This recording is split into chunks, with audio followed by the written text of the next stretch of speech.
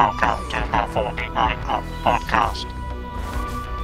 In this episode, the three of us log on to a strange Wi-Fi service that is indecipherable. All we know is it's a review of the Bells of St. John.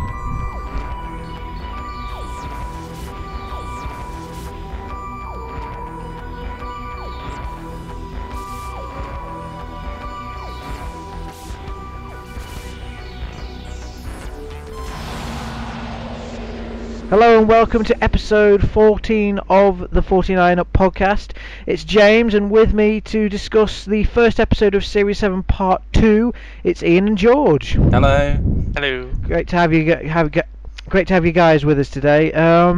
So Series 7 Part 2 is kicked off with what I can surmise as a very epic and interesting thriller, as the production crew have put it, in The Bells of St. John. So what do we think of the episode overall before we go into an in-depth review? I really enjoyed it, I can say. I was, after a long wait, well, shorter than we were used to, but still a three-month wait, it was nice to have it back, and it came back in such a big and epic and exciting way.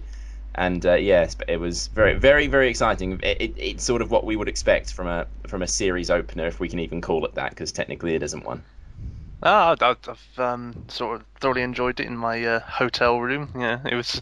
I don't know what quite I was expecting initially from the series, but I was pleasantly surprised, and quite a few other people who've been a bit fussy and whatnot over, recent episodes and whatnot, seem to enjoy it as well. So that's always a positive thing. I generally enjoyed it, but it's something that I've found as we're going on through the series. I found that it's sort of, the series seems to get better, in my opinion, and that since we've seen the Rings of Akaten before we've done this review, I find that this has been a great opener, but I think that we're obviously going to get better as we go through the series. So we'll try and put our best points to what we think of this episode in, and then as the listeners will find out in the future episodes, I generally think it's going to get better and better as the series goes on. So let's move on to the full review. I'll move on to the Doctor bit. So Matt Smith is back for Series 7 Part 2.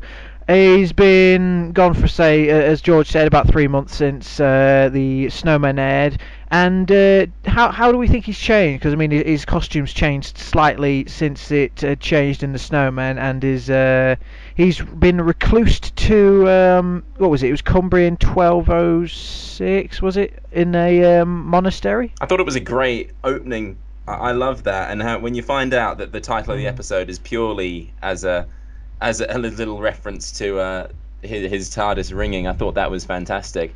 It's sort of a bit like the way they titled Let's Kill Hitler as an episode where the title was pretty much nothing to do with the episode. It was just a little fun title, and they did the exact same thing here. But no, I think Matt Smith, as we've said countless times, he is the Doctor so much now, and he's just, when he comes on screen, you just feel his presence and see him, and it's exciting to have him back. He is the role now. I think with this opening episode, it's as Stephen Moffat or any writer in the series would say, it's a jumping on point. And I think with Matt, he's great at doing these sorts of roles, in the terms of, like, he's the monk said that he was the mad monk, in sort of a meddling monk sort of reference. I think it may be in the subtext if you look close enough, but in the way that you'd expect both the Doctor and Matt Smith sort of his sort of general demeanour as being that kind of character, that he's reclused himself, that he had previously reclused himself to Victorian England, having lost the ponds, but now he's reclused himself to a Cumbrian monastery, fascinated over what Clara's become in his life, and seeing her twice, and now is he going to see her again? And then obviously within the next 10 minutes that he takes to get back to the police box, he finds out there's a third version in modern day. Yeah, the one thing this Doctor seems to be very sort of fond of is his companions. He's like, every time he sort of loses them or whatever. It sort of like goes into a sort of solitary sort of existence, which I suppose, as most people probably would after sort of like a bereavement, but obviously with the Doctor it's a bit more sort of like obvious. But no, it's still as balmy as ever, which is what I've always loved about Matt Smith. It was crazy from the beginning, and it's the one thing I continue sort of like to like about him. What do we think of the? I want to say new costume. It's sort of a more of a modification on what he normally wears. Because I've heard I personally really like it and think it's so him. But I've heard other people describe it as Willy Wonka. Yeah. So. Do we like it? I like it. It's just obviously the as you said, Willy Wonka. The first time I saw the poster with them on the motorcycle smashing through a pane of glass, I instantly thought that looks so Gene Wilder, and I think, have they got this from a bit of a Charlie and the Chocolate Factory feel, or have they just thought? Or have they just randomly pulled this together and it just happens to look like it, even though sort of like it sort of goes in the Gene Wilder way that it's got a white shirt, purple jacket, bow tie. It all seems to go that way towards the Gene Wilder one. I never really noticed the Willy Wonka thing, really. I mean, I just absolutely adore the coat. I really do like that coat. you couldn't even initially tell from the first few photos that it was sort of like purple, because there was sort of like bit dark, but I actually quite like sort of like the colour, but yeah, because I mean some of the past Doctors have sort of like been going a bit with sort of like browns and blacks and things, so it's nice to have a flash of colour here and there. Do we think it's going to be retiring the tweed jacket now, or do you think this will be an alternate like the blue suit for the 10th Doctor, or is this a whole new costume that is going to be the regular? I'd have thought it might be an alternative solely based on what he was wearing in the prequel to Bells of St. John, because I'm wondering if that took place after the Snowmen, and whether his costume in the Snowmen transitioned in a subtle way into the one he wears in Bells of St. John, or whether it, as you say, it might be an alternative that he just changes into every so often. Yeah, I mean, I actually know that it isn't the last we'll see of the tweed jacket, because in some of the photos that have been released from the 50th anniversary, he's wearing both the purple and the tweed. So it's not going to be retired completely. As you say, it'll be an alternative, just like the Doctor swapping the 10th Doctor swapping every once in a while. And as James said, in the prequel to the Bells of St. John, again, it was in the tweed. So I don't think we've seen the last of it. But personally, I'm all in favour of giving it a rest. Going on what George said about I think it was George saying about the browns and the blacks sort of thing. I'm thinking with the costume of the 11th Doctor, it's almost in a 7th Doctor vein, that his jacket was white and then it went to dark brown. So I'm wondering whether that was sort of a change to say that it's sort of homaging that with how many people have compared some of the new Doctors as a sort of 7th Doctor sort of like manipulative, sort of overlording sort of character, and whether that might reflect it in some way.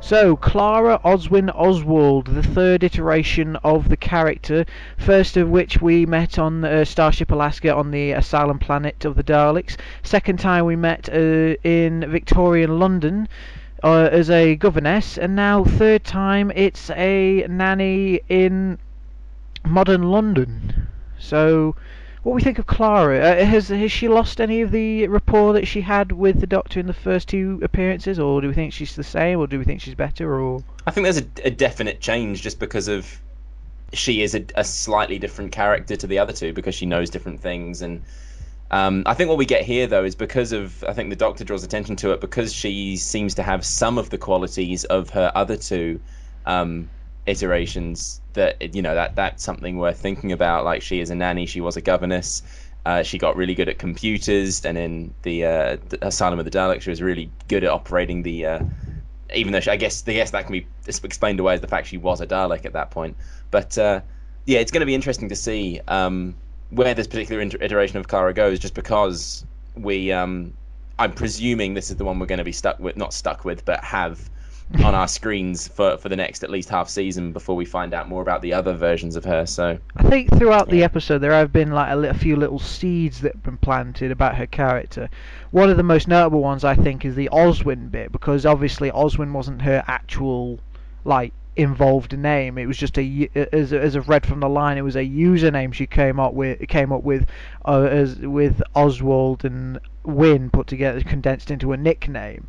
Well, a username, but I'm assuming she might be using that as a nickname. So maybe are we going to like learn how Oswin passes on to being the actual name of the one in the version in the Starship Alaska, and how the past version has that as a middle name, or what's going to happen?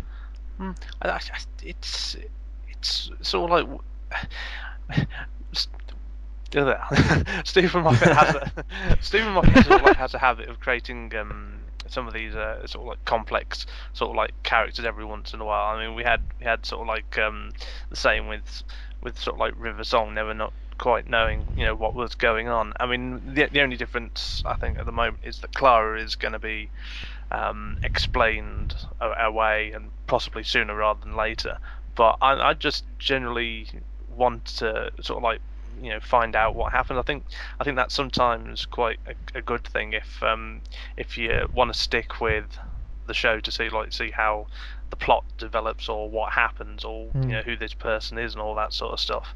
So from that point, I find her a very sort of like interesting character, and I actually get on with her sort of like really well. She's a companion that I do sort of like. I was always a bit half and half with Amy, if I'm honest, but Clara I've taken to quite well. I think with mysteries on companions, I think if you have a mystery of a companion, I think it's all right to reveal something about them at some point, but I think as you say with Riversong, I think with Riversong, that with Series 6, there wasn't just the fact that she was Amy and Rory's daughter. That was just like the Part 1 reveal. The Part 2 reveal was that she was the one that killed the Doctor in that series. So I mean, there was 2 reveals of the character, and there's still a few. I'm assuming there's still quite a bit that we could still discover about a character. But I'm assuming that, it's like transfer that to Clara's character.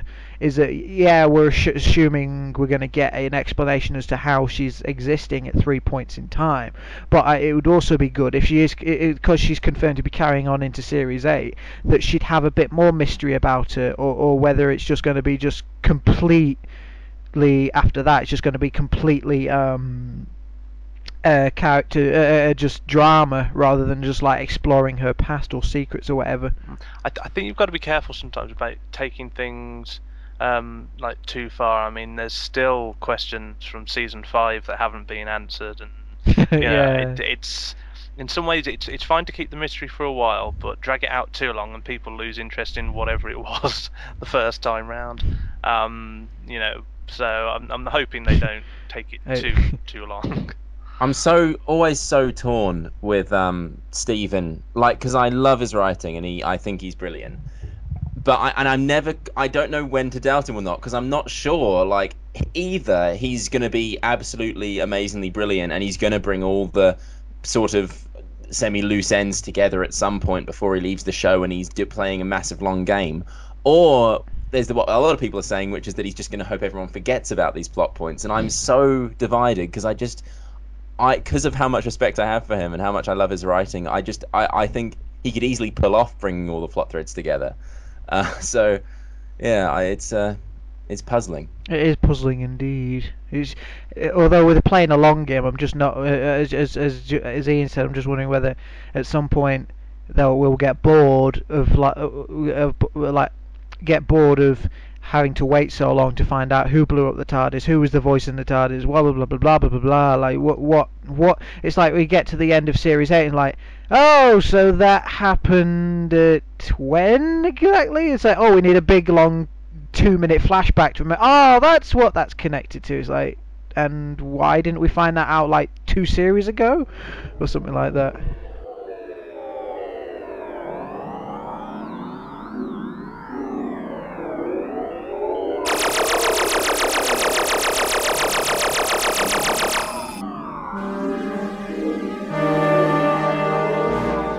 So within the episode, we had the introduction of another monster, or more like a robot, to the Doctor Who menagerie, and in the form of the Spoonheads, or as they were also referred to as servers. So yeah, I think rather than being a big focus of the episode, they were sort of more like the drones, sort of like the operating robots, less than the actual menace behind whatever was going on. And to be honest, we get actually very little information about them, apart from the fact that they can essentially download humans into this matrix web thing. Yeah. Again, we don't get very much information on the technology behind any of this or why it's actually happening. Probably intentionally so, though. So yeah, I think they were sort of they fit in very well with the story, and I thought they were very the rotation of the head was quite creepy, and yeah, I think that's I don't necessarily think they're going to be necessarily a fan favorite, but I think they served their purpose, and I think they added to the sort of modern feel to the story. Yeah, as far as the Spoonhead go, I mean they have a similarity to the nodes in the turning head sort of aspect, I suppose. But I was worried when, obviously, because by the name alone and looking at that sort of like very early picture, it was like it literally has a spoon for a head. But when they actually sort of was shown in the episode, it actually worked a lot better than I thought it would do. And I mean the bodies were basic, and as you say, they're not sort of like a monster as they were. They're more the tool, sort of like behind it. But it sort of like reminds me, certainly when by the end of the episode, when you find out who's behind it, it sort of does remind me of robot servants being used. Sounds familiar.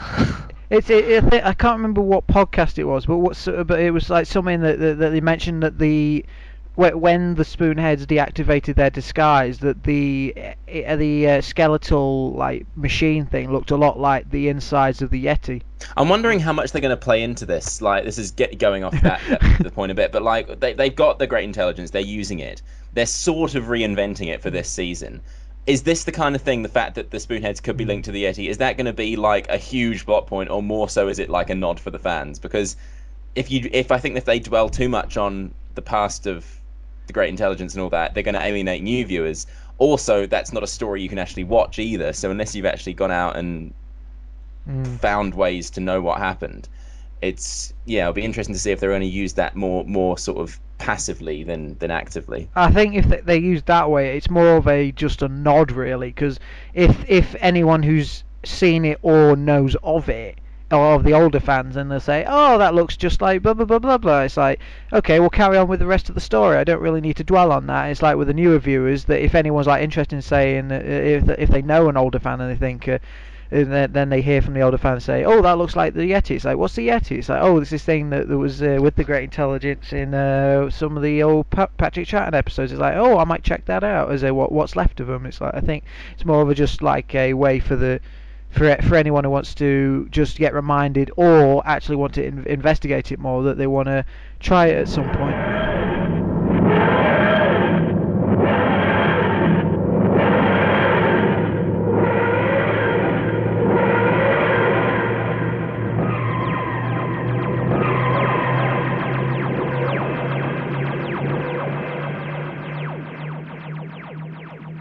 So the real intelligence behind, well, not the real intelligence, because but the next in command, as it were, behind this after the Spoonheads was Miss Kislet, who initially seemed to be the power and brains behind whatever operation was going on, but as we know by the end of the episode, most certainly wasn't.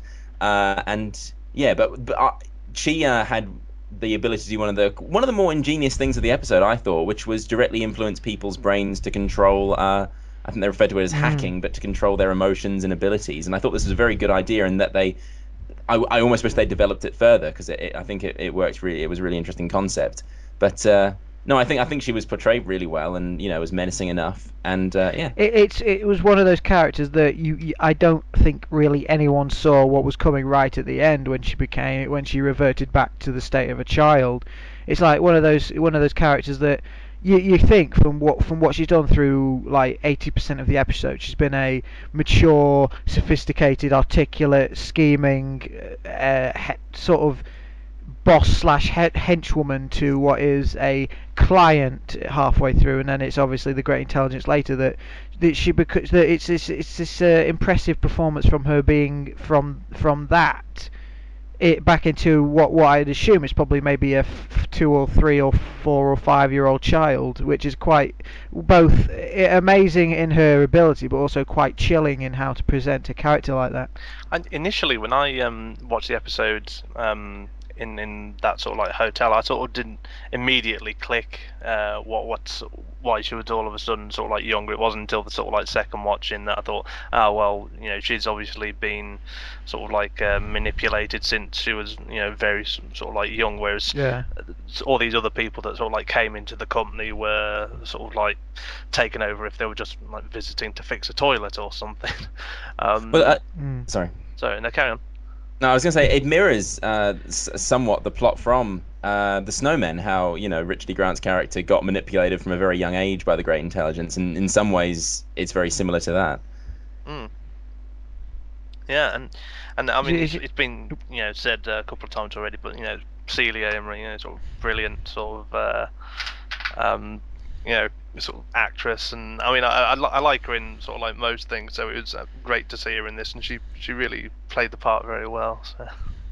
I find that it's interesting, like when like more sort of well-known actors appear in Doctor Who, it's often for just one or maybe two episodes if it is 2 parts. They really go for it because they don't often get the biggest amount of screen time to do anything with. But whenever you get these guest stars, I just love how they really get into it. You can tell they're really enjoying it, and it's brilliant to watch. Like I think it's that whole mentality that like they're on Doctor Who, this is a big deal, and I think everyone who sort of comes to the show doesn't just treat it as a job. It seems to be like they really enjoy this.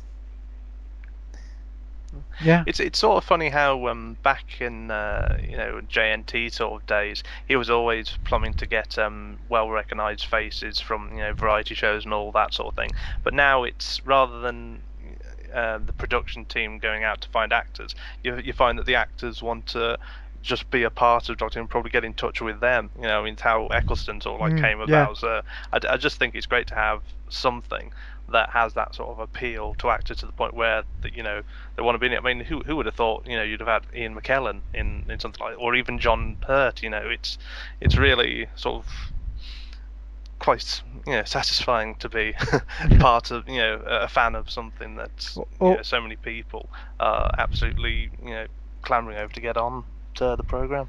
Or even in the production side, with you having Peter Jackson wanting to direct an episode of it, which is very exciting. In terms of production values for this episode, I think probably the highest, well, in my opinion, probably the highest production valued I can't speak now. The scene with the highest production values in terms of visuals, I think, is the airplane scene.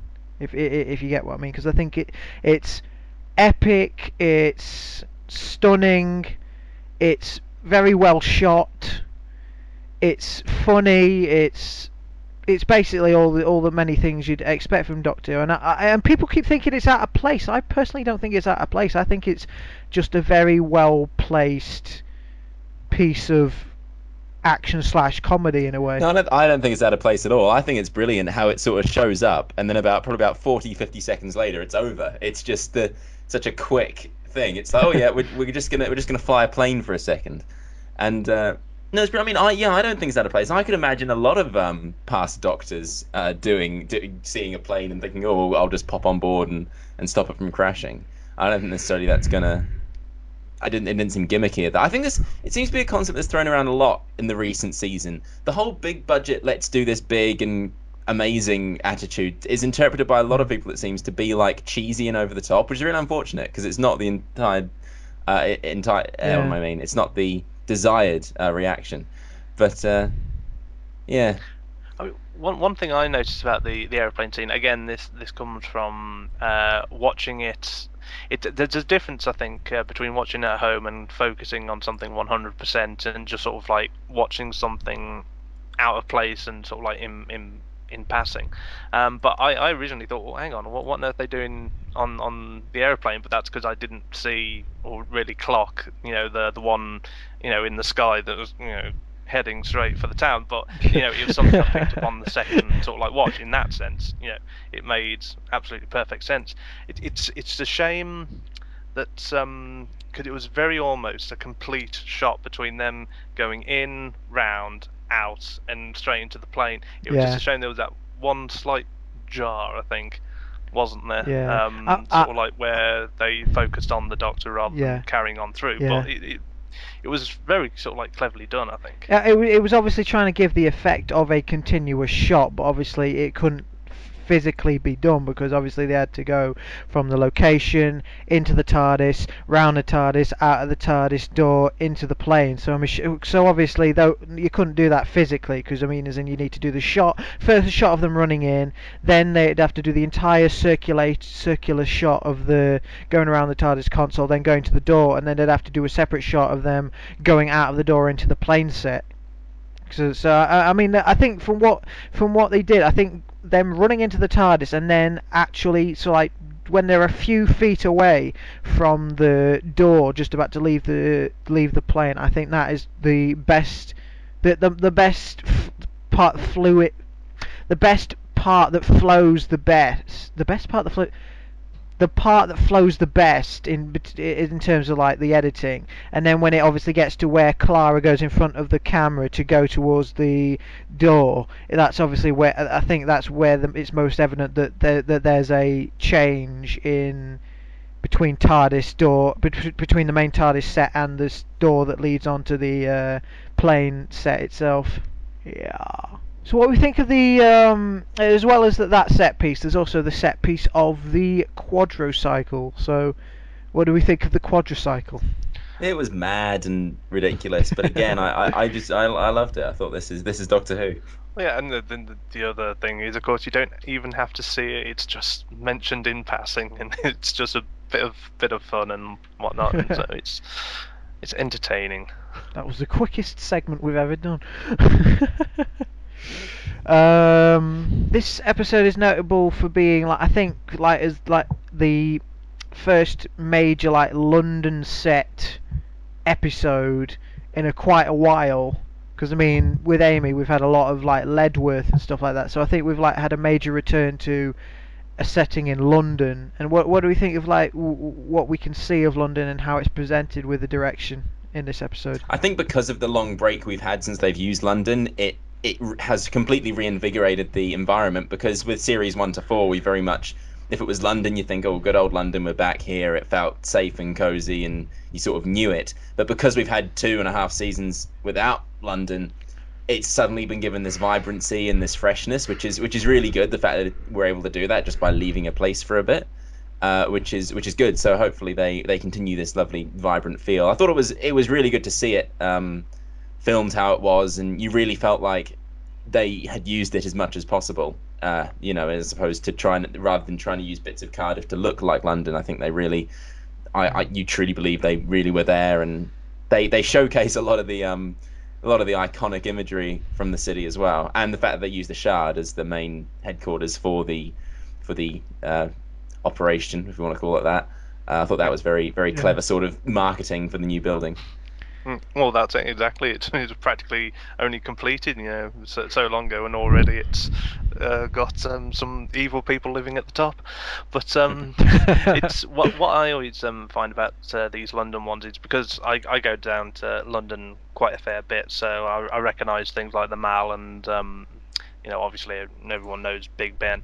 But the weird thing about the Shard is, I know it's all down to perspective and things, but when you're on the ground looking up, it doesn't look very tall at all. In fact, it looks quite short, but it's only on the skyline where it looks absolutely massive. So and that was sort of came through, in the way it was shot on the Doctor Who thing, because it did show it as being absolutely dominating sort of the London skyline. And yes, as I say, up close, it's always felt really small to me. So, but it showed off London rather nicely. So And then, let's face it, having been to London, it's not all nice. Ooh. How Question. how tall is it? Because I don't.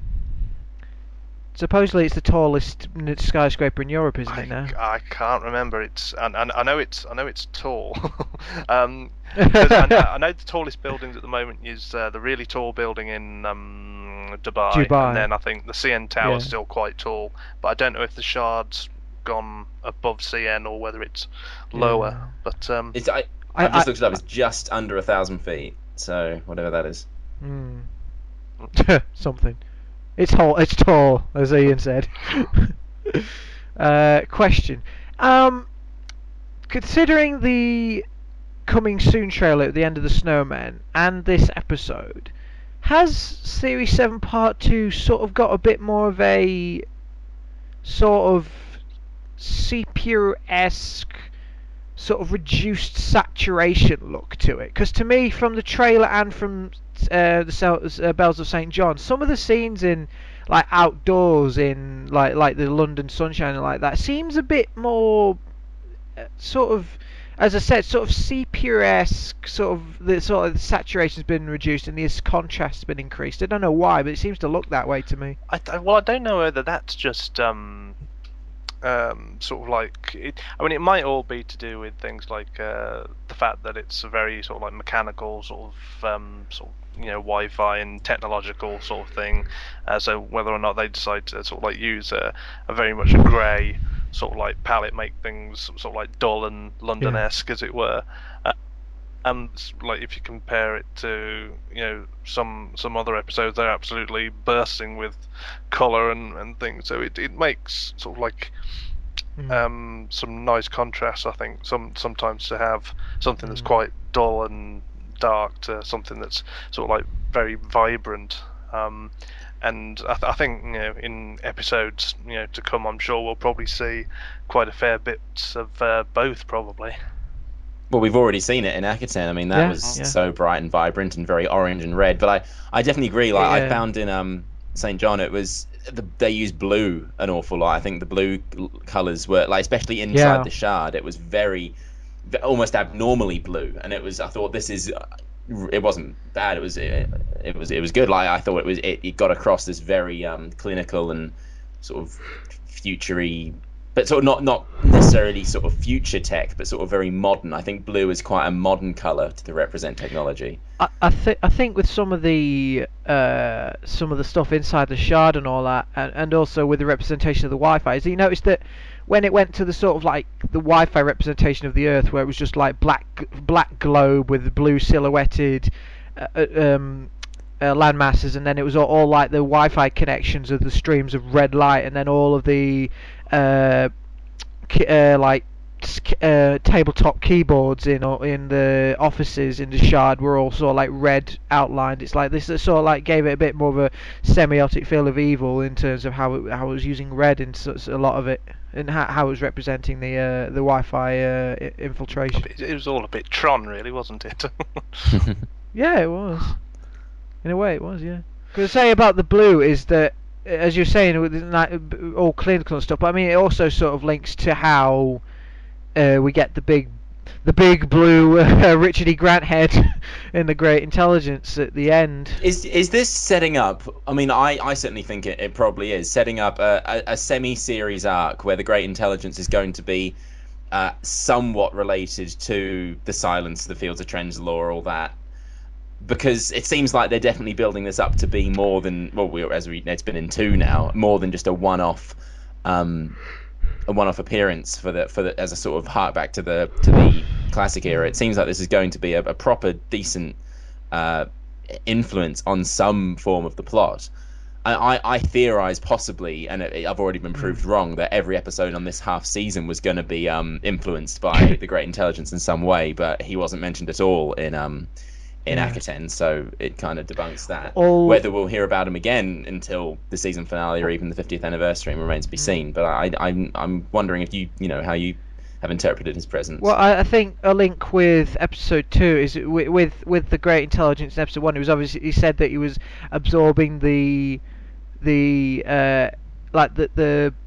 knowledge and the memories of the people that had been in the Matrix web, and then you go to Rings of Akaten, and the god was absorbing the memories and experiences of the people that it was that were sacrificed to it. So I wonder whether there's a bit of a link there or The not. god could be. Imagine that'd be interesting if the god was the great intelligence in like a really advanced form. Yeah, or like the great intelligence is like is a species, and that's obviously one form of this species. Is it how, or maybe if that would be so, then that would mean that the Sun in 42 was a was a member of the Great Intelligence.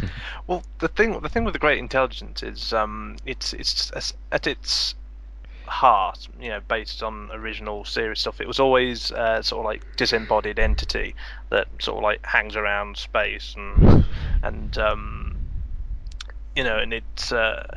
it seems to take hosts more than anything. Yeah. That was certainly sort of like the case with sort of like Abominable Yeah. Snowmen, and I can't really remember the Web of Fear, Well- but I think it takes over a few people in that as Yeah. well, because I mean, it was covered in sort of like the Snowman about how it wants.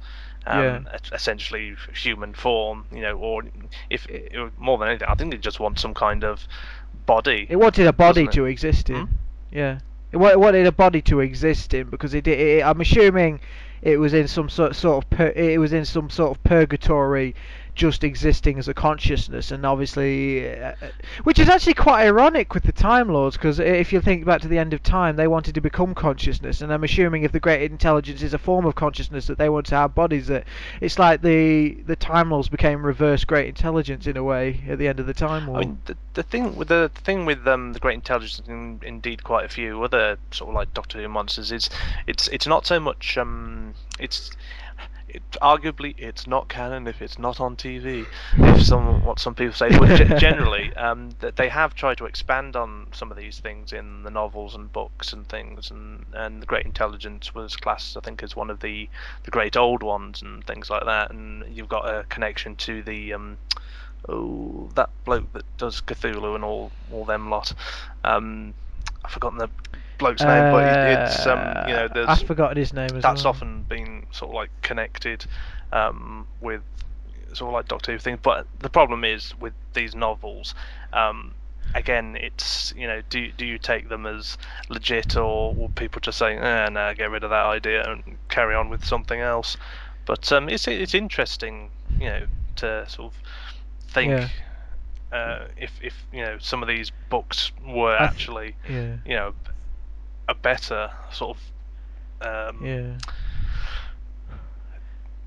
character, as it were, than what they might do on television. But to be honest, I'm intrigued to see where they go with this, because in terms of timeline, you've got the Snowmen, then you've got the Abominable Snowmen and the Web of Fear, then you've got Bells St. John. So it's to sort of like look at it in that sort of order. You've gone from Snowmen to Yeti, and then to sort of like technological things. So it's sort of like changing its tact once every few years to in what sort of servants he needs, and how they keep on evolving. So the only thing that's constant, of course, is the intelligence itself. So this is why it doesn't surprise me if we didn't see things like Yeti return, because he might have moved on from that sort of thing. The whole purpose of the Yeti was it was because he was in the Himalayas. It suited his purposes. They had no place in the underground whatsoever. It was just convenient because one happened to be knocking around, so he could create a new breed of Yetis from this one that survived. I'd assume that with this evolution, as you say, I think it would make sense to in the timeline to say that the technology that made the Yetis would have been streamlined as technology streamlined into becoming Wi-Fi, to say that these base stations were a more slimmer version of the Yeti skeleton.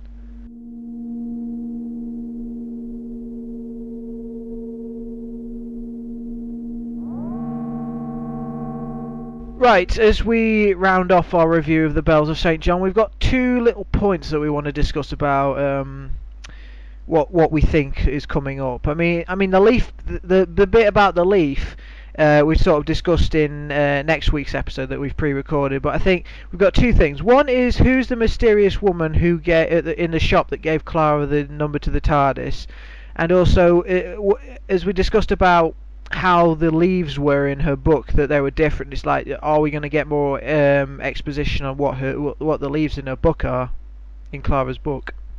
What, I thought someone was going to say something then, or shall I elaborate more? Yeah, you go first. You want? Well, I think as you and I, George, discussed last week, where the leaves were different. I'm assuming that was the big red leaf on page 1 when we saw it in Rings of Akaten, or was it another page inside the book that was obviously a different leaf? Does she have more than one leaf in the book? And what do we think is going to come of that? Is it still going to be a metaphor for her character, or what? I have a feeling the different leaves is purely a production error. Like, I've seen it written about online, and if people are meant to somehow notice that the leaves are different, and that's going to be a huge plot point. It's a very odd way of writing, I will say, to make a huge fuss about this leaf when it's a different leaf to the one we've already been introduced to. I do like the idea of the leaf metaphor. I'm not particularly sold on the fact, though, that this is two different leaves and she had two of them. No, I think I agree. I think it's probably just supposed to be one leaf that someone cocked up on. So we're for the moment we're putting it down to a production conflict. In a few months' time, we could be having to greatly change our opinions, but yeah. So who do we think is the mysterious woman who gave Clara the number to the TARDIS phone? It's Sally Sparrow. I'm convinced, because people have said, like, oh, it's Rose, and that it can't be Rose. She doesn't exist in this world anymore. I doubt it's River. Why would River have a shop? Amy's dead. It could be Martha, because Martha at least has his number. But I don't know what Martha's doing in a shop. Ooh. Sally's the only past person who knows the Doctor and has worked in a shop, or at least owns a shop now. But then again, she doesn't necessarily have his phone number. Yeah. I have a theory now after what you said. We know that the book that one of the kids that Clara was babysitting was written by Amelia Williams. Yes. And didn't Clara say that the woman that gave her the number ran a bookshop? Just a shop. Yeah. Well, just a shop. Yeah. Well, I'm just thinking, if it's a bookshop, maybe Amy left left his number on a piece of paper inside that specific book that went to that specific shop that Clara picked it up at. It's really. It's probably, if that's clutching at straws, but I mean, throwing it's the a comment theory in there just to make people have the exact conversation we're having now, because I don't know if it's going to be hugely important. I think it's a nice little nod.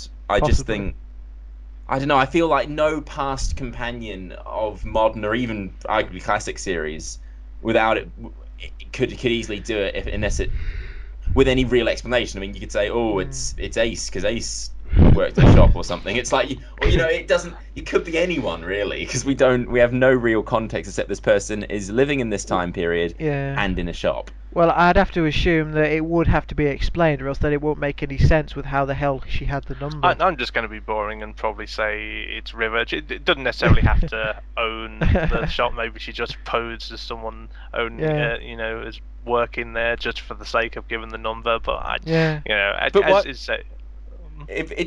why would this person look at this girl or young lady who she'd never ever met before and just go, oh, I'm going to give her the number of the most brilliant man in the universe? It just seems like there's probably going to be some kind of timey-wimey thing going on, whether like Clara's just given the number to herself.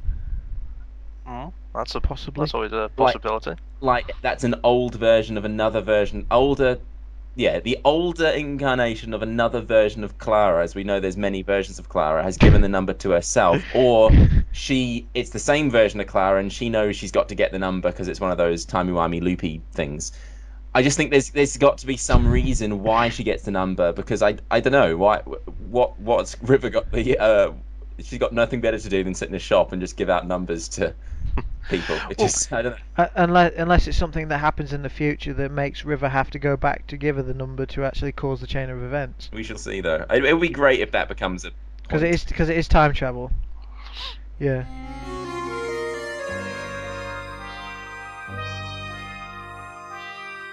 So to complete our review of the Bells of St. John, what would we rate this episode out of 10? 9. I'm probably going to go with 8. You'll probably find I'm always the one that will mark things down just in case something better comes in. I'll struggle to give anything a 10, because it's going to be difficult to think like. Yeah. Yeah, all I know is I can rate it relative to what else we've seen this season, and I liked it more than Akaten, but yeah. I'm not saying this about Bells of St. John, but I'm sure just because the Ice Warriors are going to be in it, I'm just going to revoke Cold War as 10 just because they're in it. But but for Bells of St. John, just because I liked Rings of Akaten that little bit more, and I think I said 8.5 when we recorded that podcast, so I think I'm going to give Bells of St. John an 8, like Ian.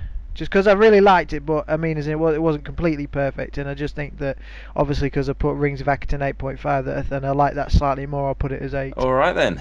So that was our review of the Bells of St. John.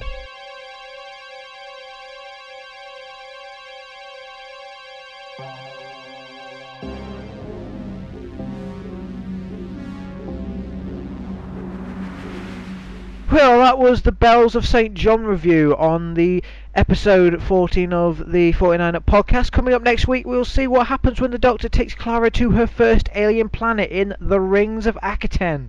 So I, Ian and George will return again next week for more Series 7 Part 2. So for me, James, this is goodbye. And me, Ian, this is goodbye. And me, George, this is goodbye. Bye-bye. Bye. Farewell.